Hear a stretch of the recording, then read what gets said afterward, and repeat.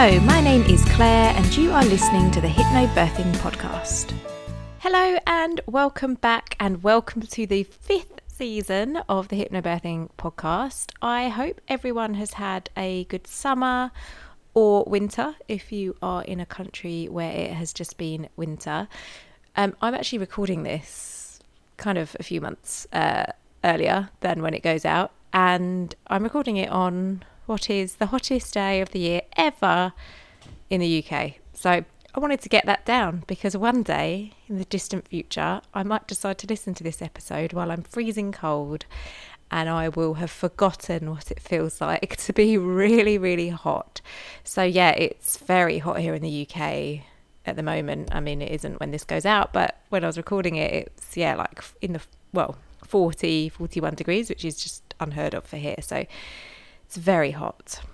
Today I will be talking to you about sweeps, or as they're also called, a membrane sweep. What is a sweep and do you need one?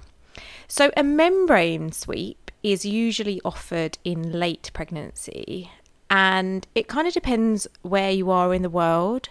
As I know it will differ depending on different countries, but generally as kind of routine, they're offered around sort of 40, 41 weeks of pregnancy. In some countries, they may be offered routinely earlier.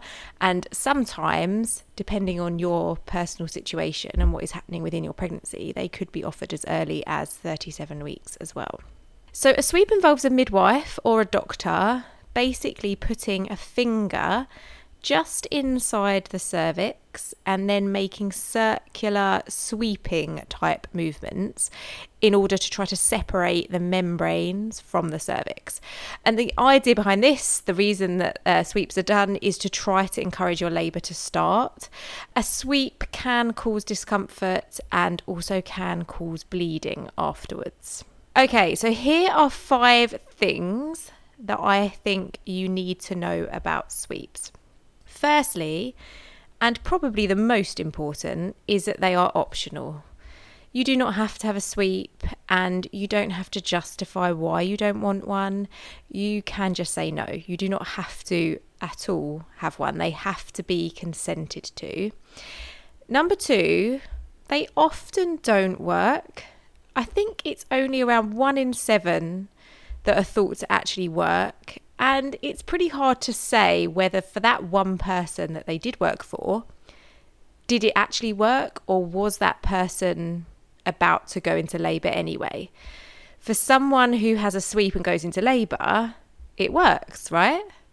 But the chances are that person would have gone into labour regardless, but we'll never know.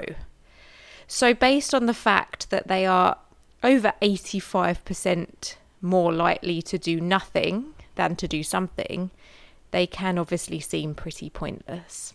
Number 3, they might mess with your mind. So the end of pregnancy can be tough.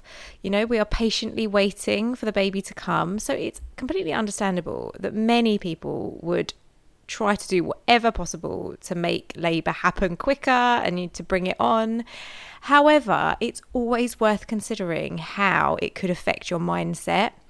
It would be completely understandable for people to put a lot of hope into a sweep, particularly if their midwife or doctor has assured them it's going to work. And as crazy as that sounds, I've heard of this happening a number of times where women are told by their caregiver things like, if this baby isn't here by tomorrow, I'll eat my hat.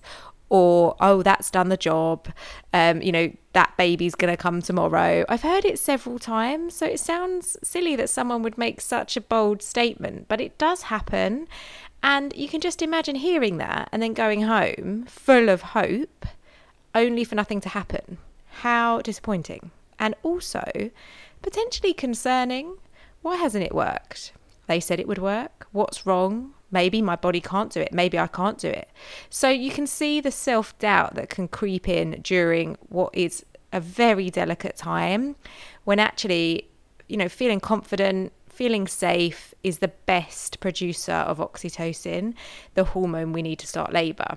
If we're suddenly feeling very anxious, or unsure, that's going to start to produce adrenaline, which is what we don't want. Number 4, they could potentially send you into a long latent phase of labour. The latent phase of labour is also known as early labour or pre-labour. And basically anyone or anything messing with your cervix has the potential to make your body believe that labour is happening even when it isn't. So what this can do is result in a long latent phase with kind of start-stop surges, which could last for days. So if you're kind of going through that, your body's going through that for a number of days, you're going to be exhausted. You know, you're going to probably mentally be exhausted as well, keep thinking this is it, and then it not being it. So that is also something to consider, that you know, your cervix, your body is being intervened with in some way, and obviously that can then have an effect on how the body behaves.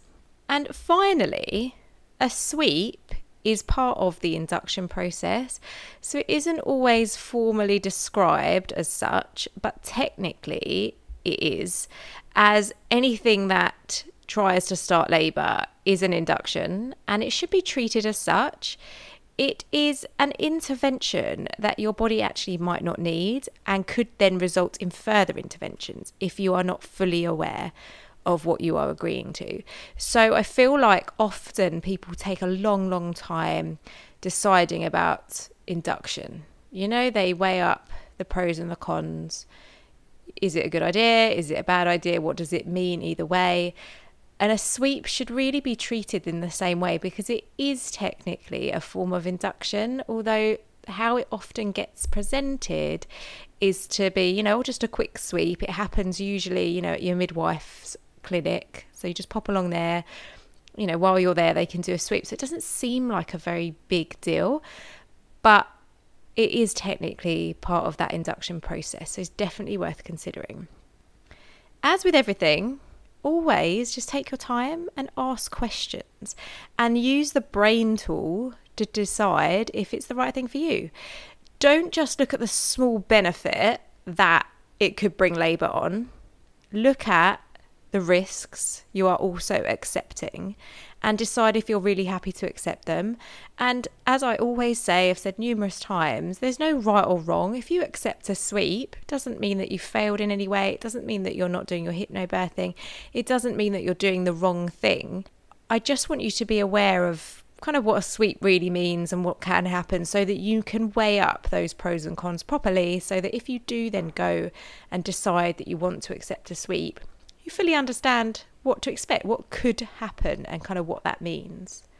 Thank you so much for listening. This has been a really short and sweet first episode back.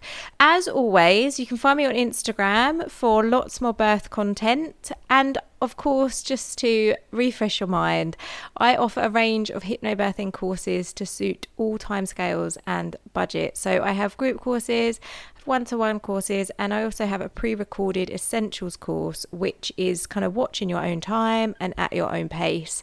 I teach all over the world on Zoom, so no matter where you are, the course is suitable for you. And the courses are educational, interactive, and I like to think good fun as well. I'll leave the links to all of my courses below. Also, my recommended reading list is below, and a few other discounts that I have for you as well. And I will see you next time. Goodbye.